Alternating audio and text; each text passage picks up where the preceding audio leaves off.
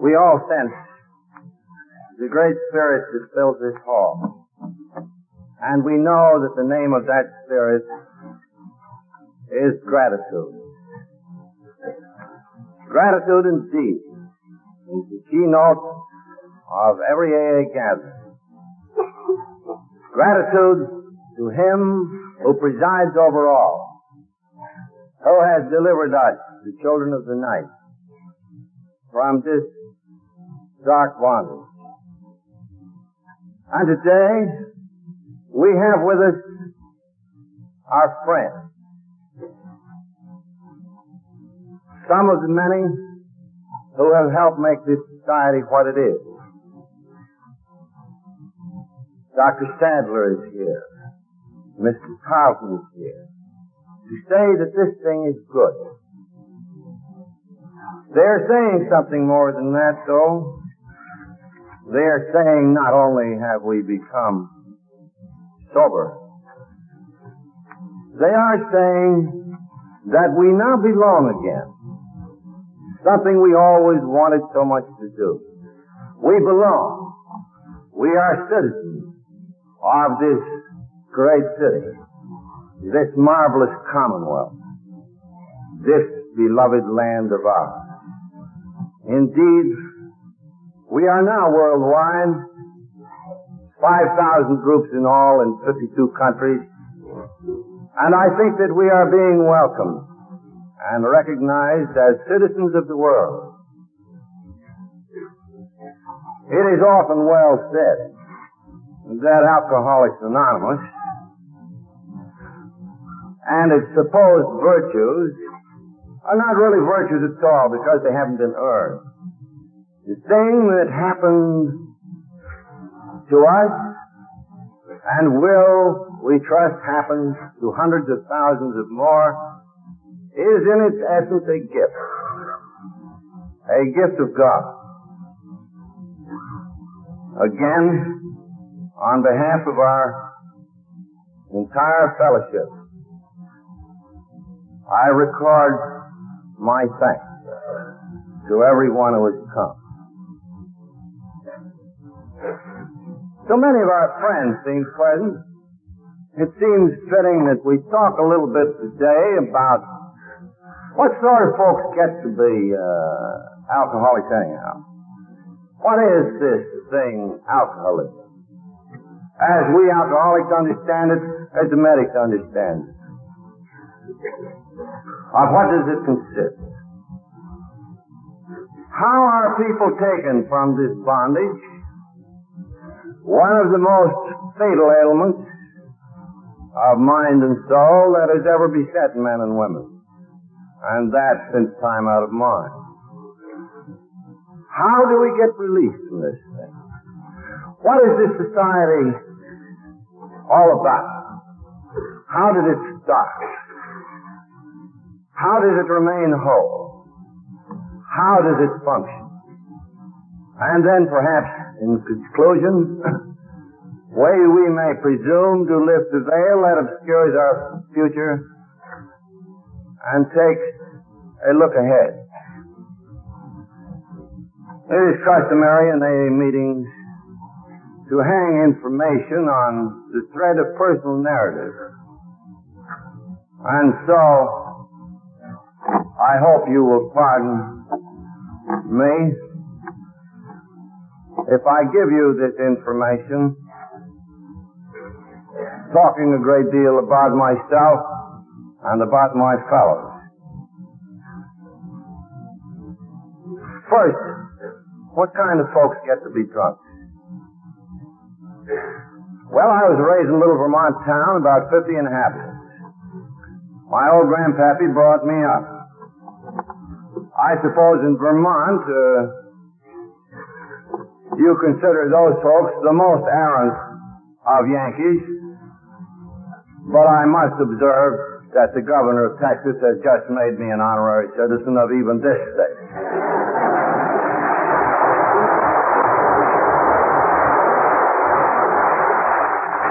Anyhow, my grandpappy brought me up, and he brought me up for this reason, that my mother and father had been divorced. Well, back in those days, there was as much or more stigma on divorce in a small Yankee town as there was on being sound drunk. Almost. So, at 10 years of age, I heard the gossip of the neighbors. I began to feel different. I began to feel that I didn't belong. Then, too, I was awkward, physically awkward, pretty homely, just like I am now. Except then I cared much, and now I don't care a damn. I remember being very cast down as a kid. Oh, from 10 to 12. And then this fierce desire to win out over these handicaps took possession of me. A desire so fierce that it turned into what the medics call a neurosis. A $10 word which means, folks, a person who is mentally sane but emotionally crazy, as I shall presently show you. So I developed a tremendous drive to distinguish myself, to be somebody that far transcended normal ambition. And the neighbors, I remember one, my old friend Barefoot Rose, she used to say, point at me, and she'd say, that Willie, he's got a lot of persistence. He's going a long way, that boy. She couldn't guess how far down. My grandfather, seeing this trait in me, wanted to encourage it. So he was always proposing the impossible. One day he came in and said, Will, I've been reading a book about Australia. The natives have got a weapon down there they call a boomerang. And when they throw it, if it misses its mark, it returns to the caster. And Will, said he very challengingly, nobody but an Australian can make and throw a boomerang. Well, I said what was probably the childish equivalent of the hell you say, Grandpappy. Immediately, I'm in the public library. All the books about Australia out. I'm trying to learn all about boomerangs. Out in the old shop with the lantern at night, whittling boomerangs. Well, you say any kid would have done that. Yes, that's true. But no kid would have done that 6 solid months to the exclusion of everything else. Boomerangs, boomerangs, boomerangs. No schoolwork done, no woodbox filled, no nothing. I had to be the first, mark this, the number 1 white man to make and throw a boomerang. Age 11. And finally I cut the head out of my bed because it had just the right piece of wood to make a boomerang out of. And at the end of 6 months, I could make and throw a boomerang, and I called Grandpappy out to see, cast one around the churchyard, it circled it, slid back down, and Grandpappy ducked, or it was cut his poor old head off. Well, that was the boomerang business. Interest all evaporates then in boomerangs. I'd done it.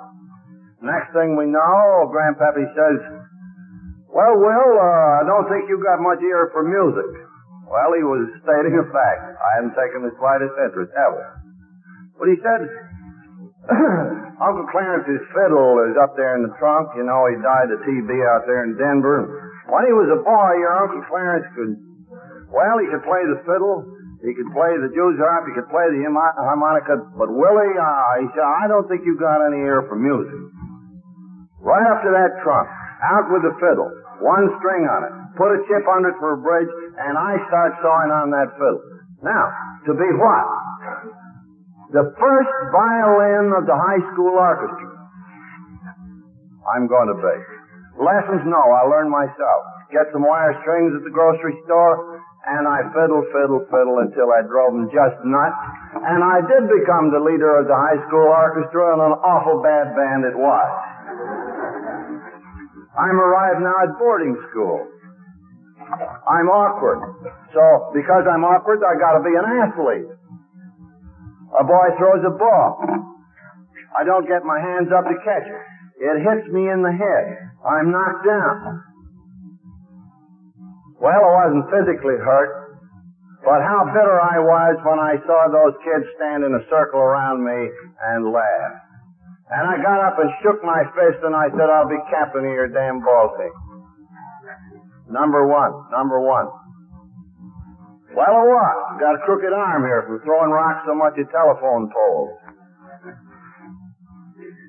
Then something happens that gives you the other side of this coin. The other side of this implacable urge. Going way beyond any normal ambition. To excel. To dominate. To be famous. See the other side of this coin. I was awkward, as I said. I had terrible inferiority about the gals. None did pay much attention to me until I began to get along in athletics. Finally, the minister's daughter, well, she sort of took me up. You know, women do it that way. So now, you see, in boarding school, I'm deliriously happy. I'm a success. I'm the number one fellow all over the place. In that period, I think people would have called me extremely egotistical. But actually, deep down, I was driven by this perpetual fear, inferiority, and still haunted by the feeling that I didn't quite belong. But if I couldn't belong, I would rule. So now, the picture is complete. I'm in love for the first time. One morning, the principal came into chapel with a very long face. And he said, I don't know how to tell you the terrible news that Bertha Bamford died last night, suddenly stricken. I still tremble as I remembered that. For me, the end of the world had come. I fell into a deep depression. It lasted for months. It lasted for years. Was there anything normal about that? No. If I'd been an average kid, I would have felt very badly. But I would have brushed away the tears, and 90 days later, I would have had my arms around another one. Wouldn't it? But not me. Now I'm depressed. I can only saw on that fiddle. No athletics, no interest in anything. I don't graduate from school. And 3 years later, the wonderful woman who was to see me almost to hell and back came into my life and tenderly raised me up out of the bog in which I was. Up to this time, not a drink of liquor. World War breaks out. I'm in a military school now. People think I need the discipline. I guess they were right. Well, in Vermont, it's a tradition that everybody bears arms, so I'm presently off to the wars as a young officer. We land down in New Bedford, a cotton town. And the society people take us up down there, us young officers. Well, as I say, I came a small town, about 50 houses. Back doorstep, one of the conveniences, you know. I felt again this terrible sense of being ill at ease. I didn't belong. This terrible awkwardness, this shyness, this terrible inferiority. And then somebody handed me my first drink. I'd refrained hitherto because there was a tradition in my family that most of the Wilsons were drunk, and I'd better not start it. But this time, under these conditions, I was given a cocktail. How well I remember, it was a Bronx. And boy, I liked it. Another. And then a miracle seemed to happen. That strange barrier which had stood between me and other people seemed to fall. For the first time, I felt that I belonged. People drew near to me. I drew near to them. There was communication of a kind I'd never had. Thought I have discovered the elixir of life. Now, all the drunks here really know what I'm talking about. A little aside to our friends. You see, at once, liquor meant more to me. Even then, right then, I was not using a drink for relaxation. I commenced to use it to solve my life problem. And the problem of that moment was my fear and inferiority of all these strange and, I suppose, very superior people. So that started. I guess I got drunk that very night. I remember being terrible drunk in the officers' club there in New Bedford, having to be carried home. Then came the World War. Going abroad. I'm sitting in the bottom of the hold on guard during the night, so that if a torpedo hit, the men wouldn't panic. I had orders to shoot them. All of a sudden there was a terrible crash. I thought we were hit. And up to this moment I felt I was a coward, that I'd let my state down because I joined the artillery instead of the aviation. And yet, feeling that we were gone, I did draw my gun, stopped the panic, and a great exultation seized me. After that, the war was kind of fun. And it was powered all through by liquor. Well, then I found that I got along well with the man. All the time in this period, I was drinking to dream greater dreams of power, of ambition.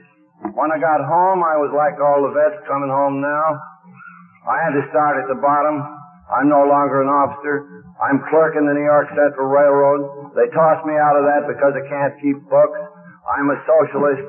I study law, nights, and begin to say to the people in the great city, I'll show you.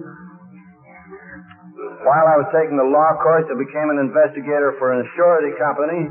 That took me into Wall Street. That was a quick shortcut to fame. Meanwhile, the drinking building up and up and up and up. Well, in those days, it was a good man's fault. But my poor wife, Lois, knew it to be something much more than that.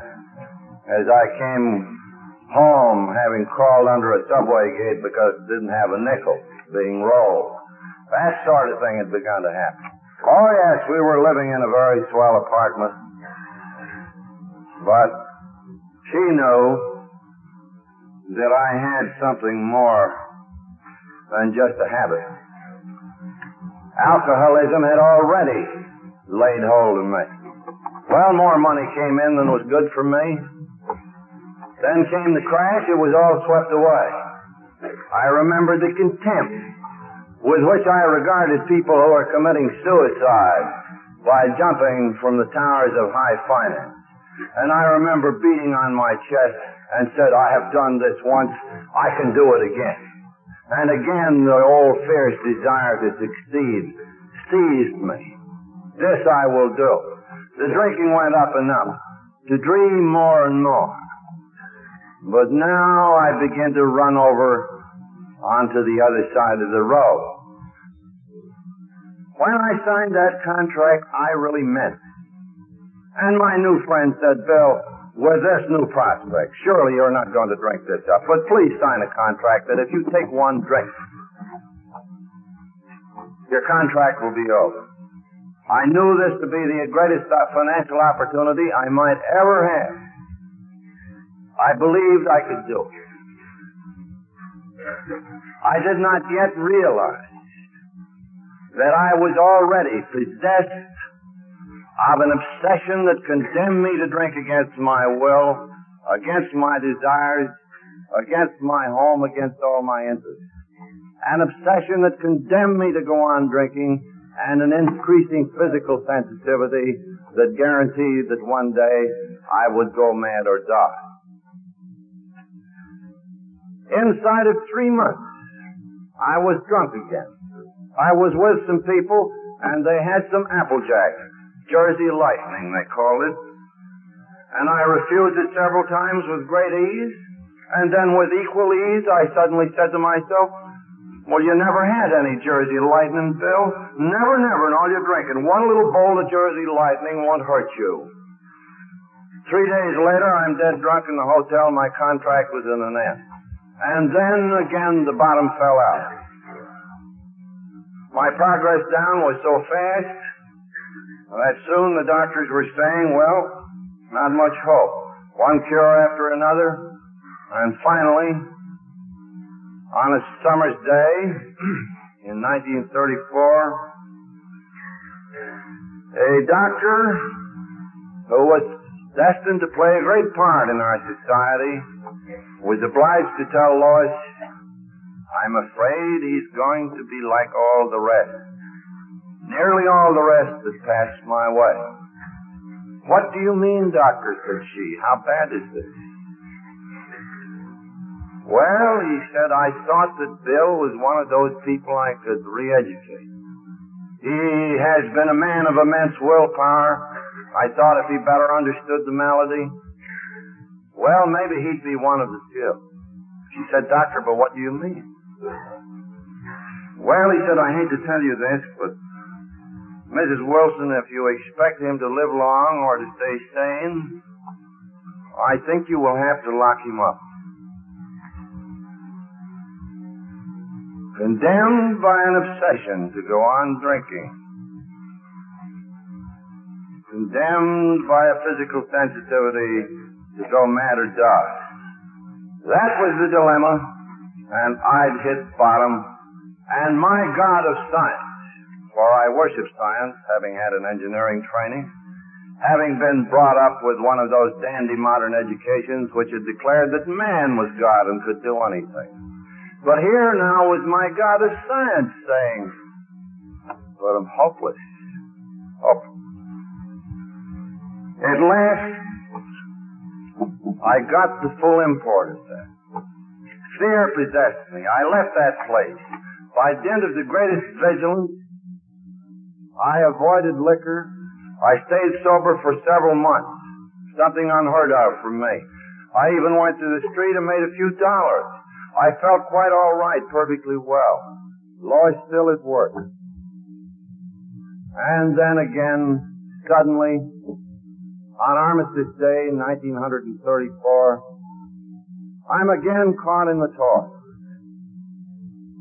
The obsession got me. One drink won't hurt me. I'm dead drunk, wander around all day and all night, coming home dragging a golf bag with a great cut in my head.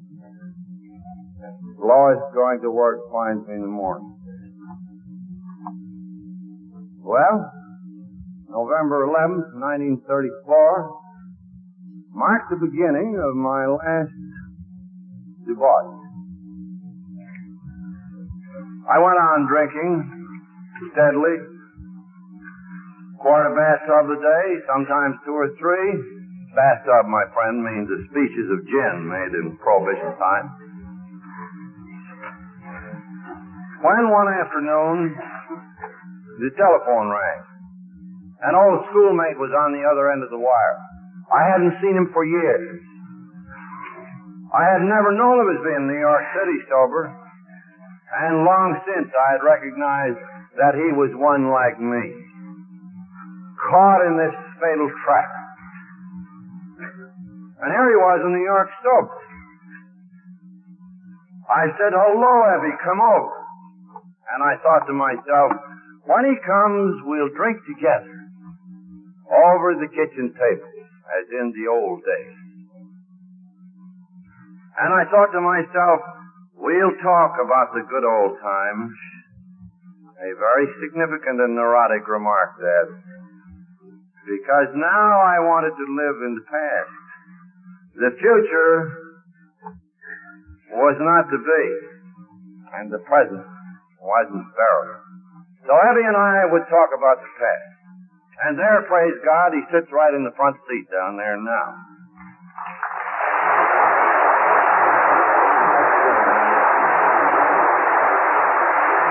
Oh, that's good.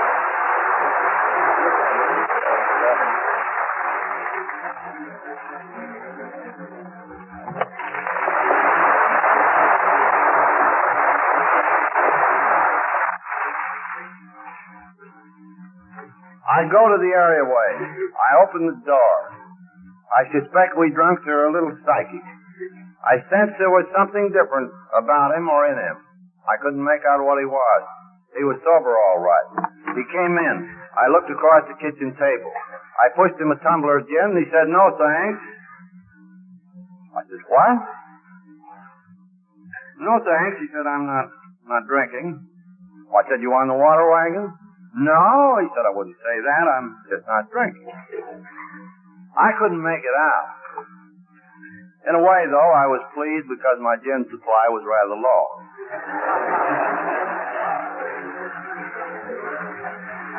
And at length I said, "Look, Abby, what's got into you?" And he looked across the table at me, and with a half smile, he said, "Well, I've got religion." Gee, might as well have hit me in the face with a wet mop. Oh, boy, what a disappointment. "Well," I said at last rather weakly, "what brand is it?" "Well," he said, "I wouldn't call it a brand. It's just common sense ideas that I picked up from a group over here. They call them the Oxford groups. They're a little too evangelical for me, but I got certain ideas over there, and I heard it kind of fix you're in, and 6 months ago I got released from my desire to drink by practicing some very simple principles." Well, I said, "Let's have it." So he dished out this simple, neat little formula, which lies at the heart of the AA program today. For it ought to be said right here that from those dear Oxford groupers, we learn both what, and quite as importantly, what not to do. But this, according to Ebba's version, was what to do.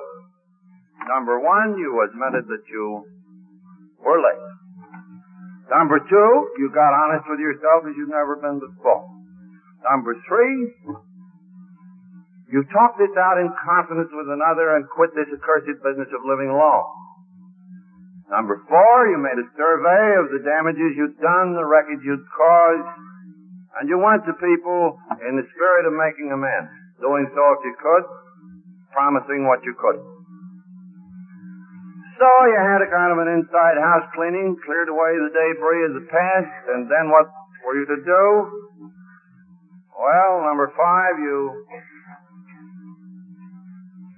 thought about helping another human being without any demand for personal reward, either of money or prestige.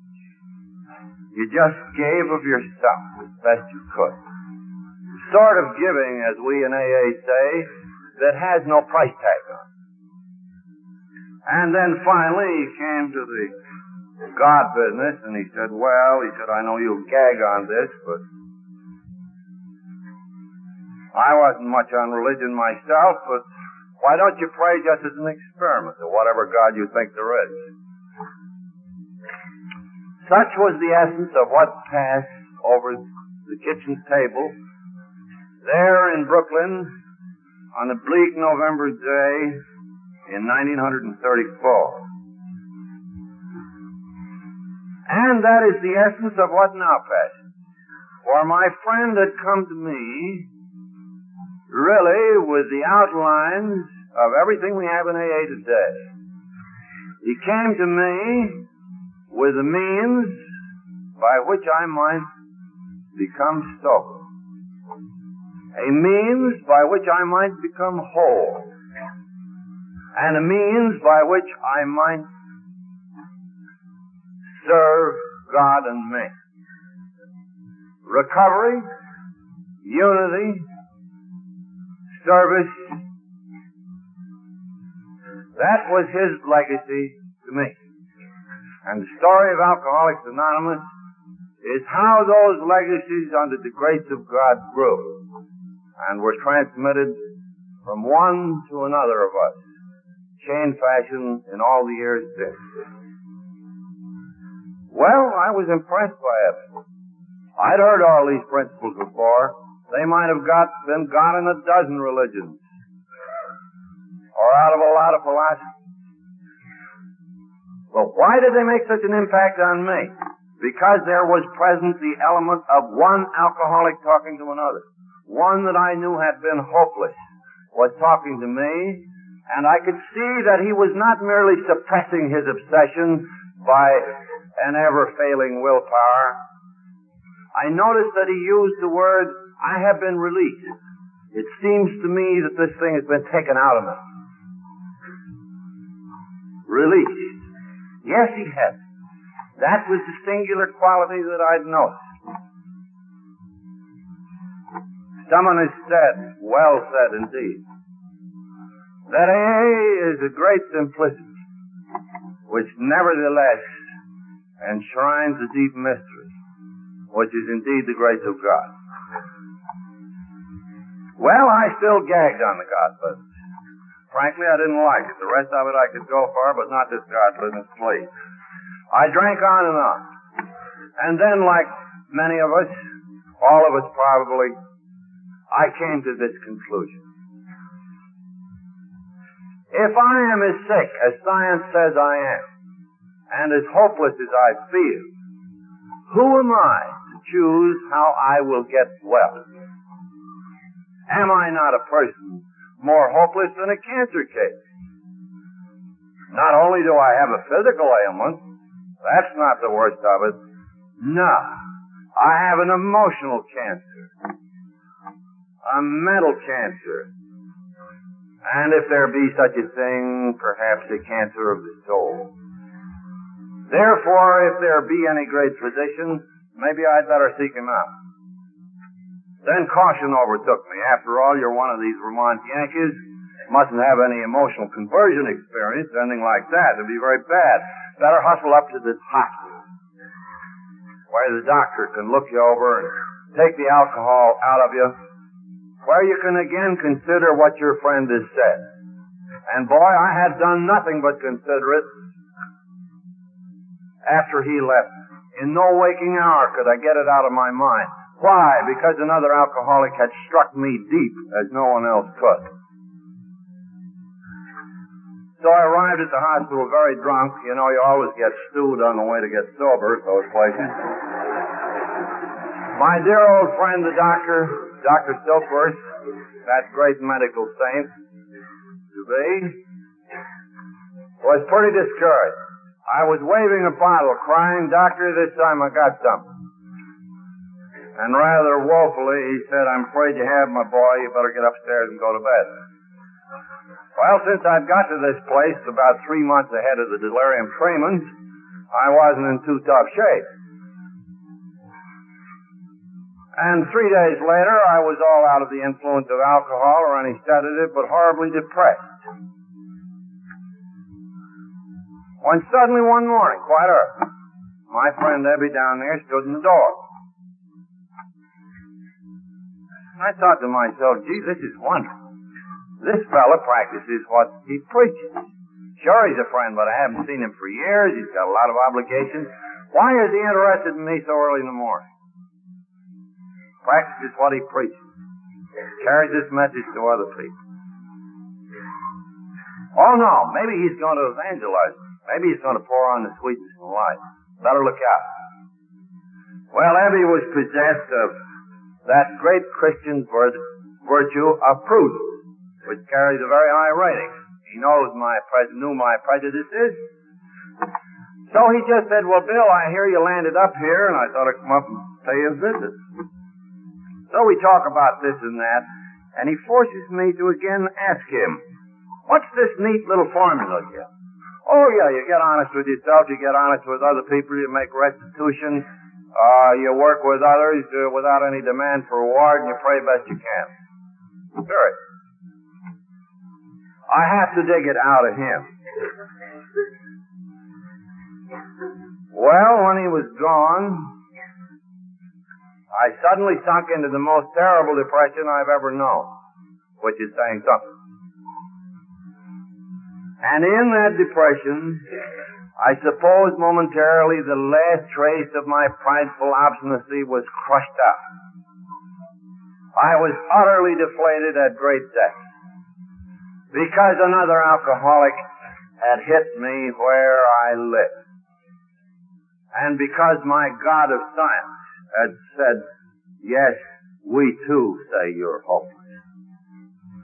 And still I didn't believe. So I cried out as a child in the dark, now I am willing to do anything to get well, to be rid of this insanity. And if there is a God, will He show Himself? And then came to me the great central event of my life. It is an incredible business. It seemed to me the place lit up blinding white. I was caught in an ecstasy for which there are no words to describe. It seemed to me that I stood on the top of a mountain. A great wind was blowing, a great clean wind. And suddenly I knew this is not air, this is spirit. After a time, the ecstasy subsided. I find myself on the bed. But now I lie in a new world. A world in which everything seemed to be all right. A world in which ultimate rightness would triumph, now or sometime. All was right no matter how wrong it was.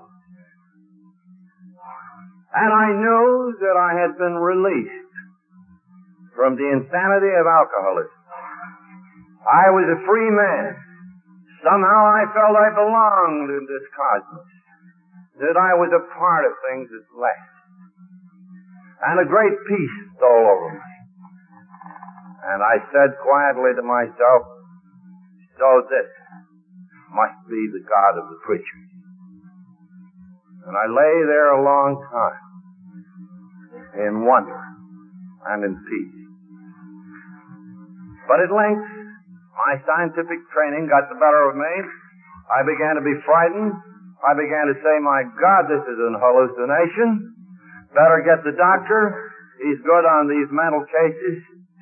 The old man hustled up, looked at me through his china blue eyes. I told him this story. And then came a great event for Alcoholics Anonymous. Suppose that man had said, well, Bill, you'll feel better in a day or two. This is really nothing to worry about. Just a little, detail, a little hallucination. But no, he questioned me very closely. And finally, that great little man of science said, now, Bill, you're not crazy. No, you're not crazy. Something has happened to you. I can't put my finger on it. I can sense it. Some profound psychic event has occurred.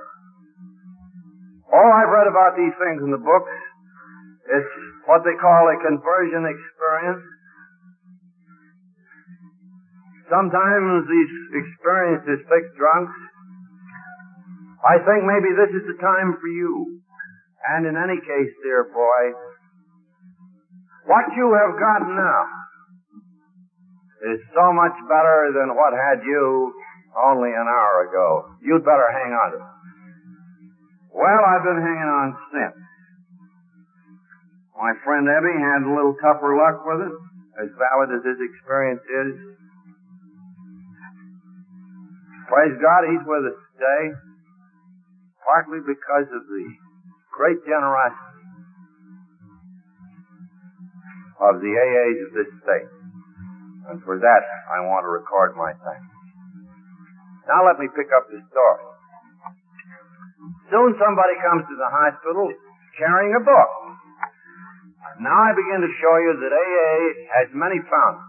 Nobody really invented it. You remember, here were the Oxford Group friends.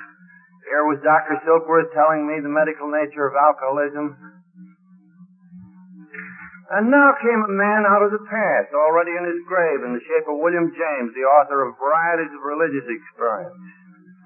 And he brought, this book was shown me, and it's hard reading.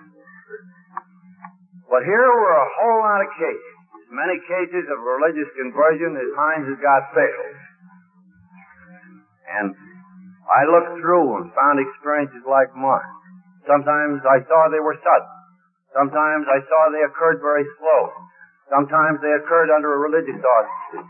Sometimes people just looked out the window in despair and said, my God, this tree can grow and respond to the law of its nature. Why can't I? Oh, God of the universe, help me. And then perhaps suddenly, perhaps very slowly, this mystic transformation sets in, which enables us to do that which we could not formerly do on our own resources. I make haste to say that this experience of mine was identical with what every good AA gets, except usually his or hers is spread out over 6 months or a year or so. But if all the experience that each of us had was condensed up into 6 minutes, let us say, I think all of you out there would too have seen stars as I did. Well, all of a sudden, I'm possessed of a great desire to work with drunks. My old characteristics promptly reappear. And then, perhaps suddenly, perhaps very slowly, this mystic transformation sets in, which enables us to do that which we could not formerly do on our own resources. I make haste to say that this experience of mine was identical with what every good AA gets, except usually his or hers is spread out over 6 months or a year or so. But if all the experience that each of us had was condensed up into 6 minutes, let us say, I think all of you out there would too have seen stars as I did. Well, all of a sudden, I'm possessed of a great desire to work with drunks. My old characteristics promptly reappear. In spite of this gift, I'm soon heard saying, I'm going to sober up all the drunks in the world. I start working at them. I'm very much disappointed. I go down to the Oxford group. They don't like these medical ideas. They don't like so many drunks around. You could hardly blame them. They'd had hard luck with them. Nothing happens. It don't sober up anybody. A very proper deflation. And one day, I'm back up at the hospital, and Doc Silkworth said, look, Bill, you've been telling people about this hot flash and this conversion business and exhorting these guys to get good and be good. You got the cart before the horse. Why don't you give them the scientific medical business first? Why don't you show them out of the mouths of science that this is an insanity that condemns them to go mad and die, and why? And then maybe if you push that out over a bridge of identification with the other drunk, it'll strike him deep just like your friend Ebby hit you. And then bring in these other things. But soften them up with the medical business first. You got the cart before the horse. Now you see here with science coming in with an indispensable ingredient for Alcoholics Anonymous. It's something like a farmer's three-legged milk stool. One support being religion, another support medicine, and the other the drunk's own experience and his ability to transmit where none others can. Pull out one leg and it won't work. Right here, old Dr. Silkworth was putting in the scientific leg of the milk stool. The religious leg had been supplied by Ebby's Oxford group friends, and now we were getting experience as drinkers transmit. About this time, with no success whatever, except that I stayed dry myself, I fell into a business deal which took me out to Akron, Ohio. I set great store by that deal, but it collapsed. Left me penniless in the Mayflower Hotel, feeling terribly sorry for myself, and for the first time since my sudden experience, I felt tempted to drink. But I had been restored to sanity because I got scared. I wasn't usually scared to get drunk. You rationalized yourself into it, you know. I'm scared. And then I remember how much working with another alcoholic had done to help me, even though there had been no success. And I thought to myself, it's about time you started preaching and teaching, my friend. You'd better look up another alcoholic because you need him as much as he needs you. And through a strange chain of what must have been providential circumstance, I'm brought face to face with dear old Bob, my co-partner in this thing, Dr. Bob Smith of Akron, Ohio, who took his leave of us in 1950. A friend, again a non-alcoholic, comes in the picture. Where others had refused to help me find an alcoholic,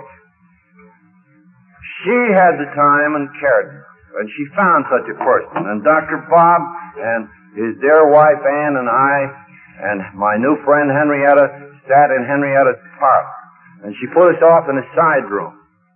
And instead of preaching at Bob and telling about this strange experience, I dwelled at length on the medical nature of alcoholism and its utter hopelessness, and gave him a full description of my background as a personality and my drinking experience.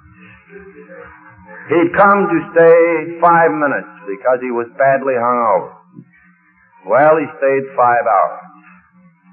And right then and there, I know that the spark that was to become Alcoholics Anonymous was struck. And then I went to live with those good folks. And soon Bob said to me, hadn't we better be helping some other drunks lest we fall in the toils again? For Dr. Bob, as I may say, was to become the prince of all 12 steppers. And the 12 steps, dear friends, is the one in which we carry the message to the other drunks. So he called up the city hospital, knew a nurse down there. The nurse knew his condition, knew he'd been bounced off that staff, knew that his poor wife Ann was a semi-invalid, knew that his practice had fallen apart, and here was Dr. Bob calling a nurse in the receiving ward, and he said, there's another guy along with me. We think we got a new cure for alcoholism. We are looking for a drunk to work on. With some sharpness, the nurse said, well, Dr. Smith, why don't you try it on yourself? But soon, we were at the hospital. She said she had a dandy, came in on a stretcher, had been on the city council, well-known lawyer there in Akron, gone all to pieces, had been in the hospital 4 times in 6 months, had come in delirium, had beaten up one of the nurses, and said she, how do you think that one will do you? Would you like to try that one? Yes, we would. And 2 or 3 days later, after he got out of his fog a bit, Dr. Bob and I saw the first man on the bed. The man on the bed said, no, I'm a religious man, I had a religious training. I believe in God, but he doesn't believe in me. And then we told him again of the fatal nature of this malady and what it was all about, and that it was an illness. We're to blame for getting sick, but once sick, God knows we're crazy. And he began to understand a little, and he said, will you come back tomorrow? I can't quite believe it. On tomorrow we came, and there he was, his wife talking to him, and she was saying, Bill, what's hit you? You seem different already. And he pointed to us and he said, yes, there they are. They're the ones who understand. They're the fellows who talked to me yesterday. And soon he was heard to say, wife, fetch me my clothes. We're going to get up and get out of here. And he got up and he got out. He went into a political campaign. In and out bar rooms, up and down the city hall steps, making speeches, kissing babies, all these things you know about. He got badly beaten, too, politically, but he never got drunk again. AA number 3, Bill Dodson of Akron. So, you see, the ancient story was about to be reenacted. 2 or 3 were gathered together under the grace of God. A little group developed in Akron that summer. 2 or 3 of us, more joined up. The amount of failure, however, was immense. You couldn't hook 1 in 100 of these people. I went Day in the fall of 1937, Dr. Bob and I sat in his living room, and we began to count noses. And in all three of the little groups, we could reckon maybe a score and a half or 200. Who had been sober a year, 2, and nearly 3. Enough time had elapsed on enough cases to show us on that fall afternoon in 1937 that indeed God had thrown a new light into our dark world where dwelt the children of the night. And then we said, well, how can this be spread? Meanwhile, of course, we had been making many friends. I must pause here to tell you a little more about what went on in Akron. I beg of you to believe that my part in this has always been exaggerated. For as you've seen as we've gone along, many people have contributed indispensable things. At about this period, there was a little nun in Akron, Sister Ignatia. The other hospitals wouldn't have drugs. She began to bootleg them into St. Thomas Charity Hospital in Akron, literally bootleg them in.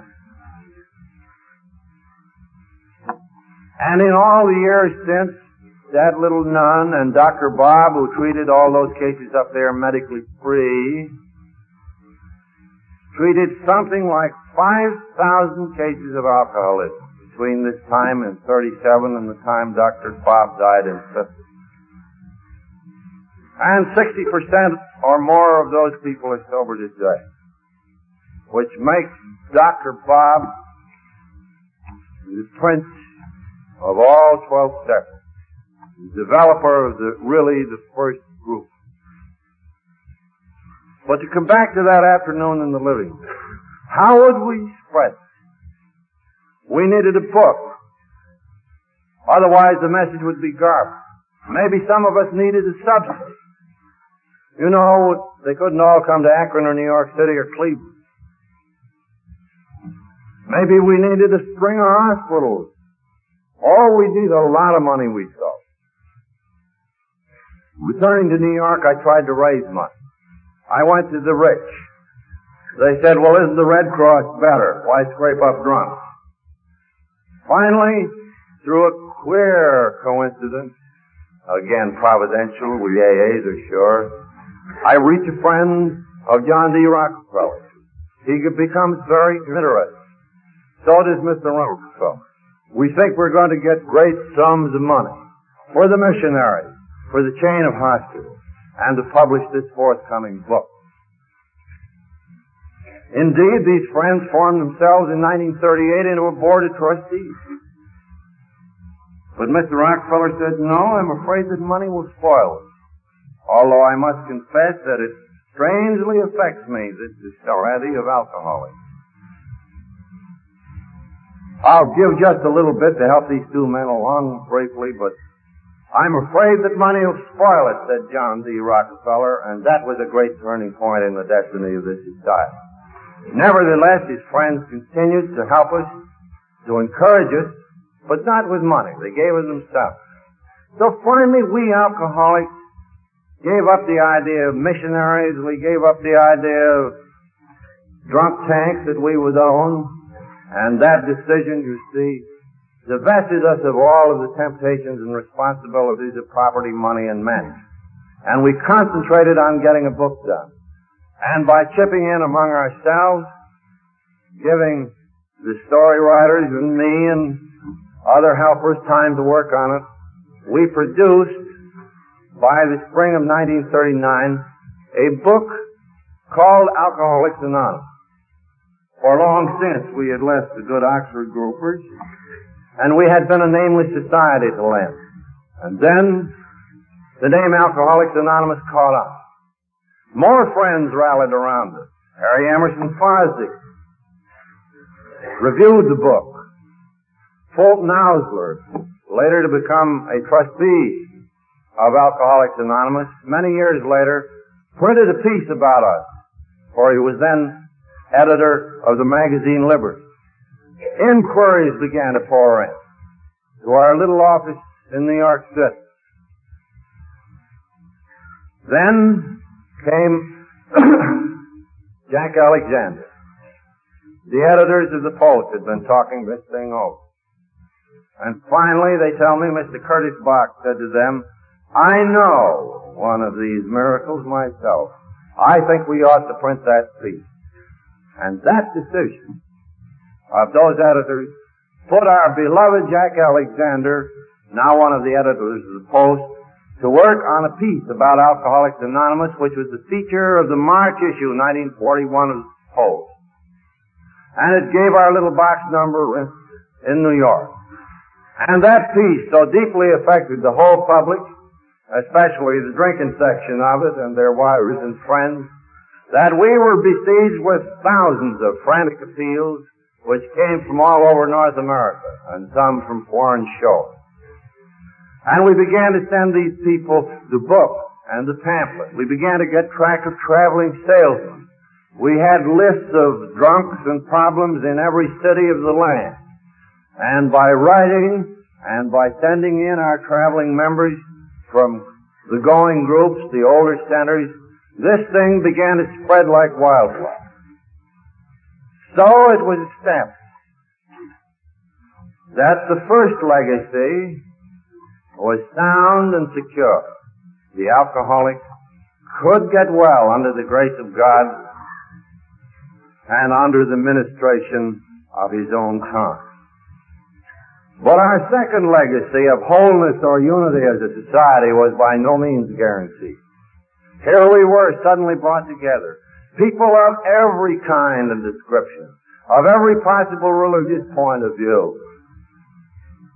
Society people, the lowliest workers, people with terrible jail sentences. Oh my, we were scared to death. We had a period of talking about the pure alcoholic. That was the AA period of respectability.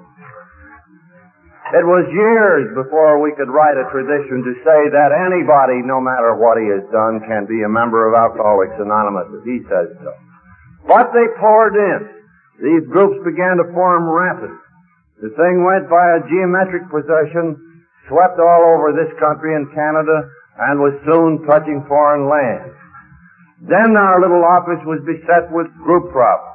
Problems of money, problems of property, problems of leadership. Yes, we even had the little Red Riding Hood and the big bad wolf. And each of these problems in turn we thought surely would disintegrate our society. And it was on thousands of anvils of such hectic experience that the tradition of Alcoholics Anonymous was formed, that set of principles that we hope will hold us in unity for so long as God will need it. The alcoholics here know what those are, but I'll give them a quick rundown for you. We in AA believe that the survival of this great society is much more important than the welfare of any single individual. We believe that the conscience of this society, once properly informed and spiritualized as it is, will be wiser in its own behalf than any in-forward leadership. That was a hard one for me to learn, to become a pupil of this thing. The only authority in Alcoholics Anonymous is God, as He speaks in our group conscience. I spoke of our tradition of membership, why we had so many membership rules to keep out undesirables. Today, our tradition states flatly, the only requirement for membership in Alcoholics Anonymous is a person's own declaration he's an alcoholic. He can declare himself in, nobody can turn him away. Group autonomy. $10 word means each group can run its own business the way it wants to. No endorsements or alliances. Another one, we're self-supporting. Another one, we mustn't engage in controversy at the public level. Still another one, no fees, no dues, no professional workers. Some here may ask, how do you live? Well, very plainly, I have a royalty in the book Alcoholics Anonymous. Secretaries in our office are paid a salary for doing the secretarial work. I'm paid for being an officer. Just like the cook in the club maybe is paid for frying a hamburger. Nobody, from top to bottom in this whole society, is paid one thin dime for carrying the message personally to the other alcoholic. Not one. Non-progression. Public relations, well, our friends of the press, our friends of religion, our friends of medicine have all conspired to say good things about us. Not because we have gone and demanded these things. They have come willingly, attracted to what seemed to be going on here, and have talked about it, and have said good things, and have spread the news throughout the world. Indeed, they have made us. And I record our thanks now for that. And then this queer business about anonymity. In the beginning, we, of course, were anonymous because there's a terrible stigma on drinking. We were like secret societies. Now, everybody's proud to join AA. The stigma has been lifted. People understand this malady for what it is. Why are we still anonymous? Well, at this level, we aren't anonymous. Everybody in this place knows I'm Bill Wilson. I'm glad to have you know. I can only say to newspapers here, though, don't print my name in a newspaper or my picture. So we're anonymous at the general public level. Why? As a protection to the society. You see, we can't stand too much inflation or too much notoriety or too much fame. It would be perilous to this society if our old-time members were made household names. Also, our anonymity is a guarantee to the press. And quite a refreshing one, they say. Because it guarantees that nobody here has any angle. We only want publicity of this thing to spread the news of it and its results. And then there is a deeper reason for the anonymity at the public level, a spiritual one. It symbolizes, so far as the tradition goes, the spirit of sacrifice. This placing our principles ahead of personality. And while this development was moving forward in our time of adolescence, little by little we learned how to function, by groups, by areas, and latterly our board of trustees, those old friends, plus some of us who have been looking after our world services, our literature, our magazines, our overall public relations, that sort of thing, have now become accountable to delegates meeting once a year with whom they sit and to whom they're accountable. And to them. And those delegates, we AAs who helped originate this thing, and I'm only one of many, are turning over all of our authority, actual or implied. There will be no succession to the originators of this movement, excepting the movement itself. Today, we stand on the threshold of maturity. So far as I know, we have not an enemy in the world. All religions have said good things about us. We laymen have repeatedly been permitted to read medical papers for such bodies as the American Medical Society, New York State Medical, American Psychiatric, a host of others. Everybody has rallied to this cause. We have been able to do together science, religion, medicine, the press, plus AA, what we couldn't do separately. It is a great cooperative effort. And this must show you that the founders of AA are men, and that nobody invented Alcoholics Anonymous. So here we are, with these firmly established legacies of recovery for the alcoholic, of wholeness for him and his society, and now, latterly, we are becoming sure of how we ought to relate ourselves to the world outside, and function as a whole. So, in effect, you see, God has been constructing, if you will, a cathedral of the Spirit. And on the great floor, where are now inscribed the 12 steps of Alcoholics Anonymous, there already stands some 150,000 of us, spread all over the world.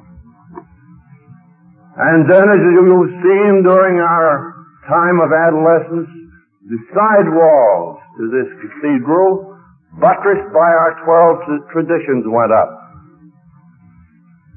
ensuring, we trust, our unity for so long as God shall need us. And in recent times we have been putting the spire in place, the spire of service, at the top of which is a beacon light, which we trust will continue to shine into the darkest caves where dwell the children of the night, and to the furthest beachheads of the earth.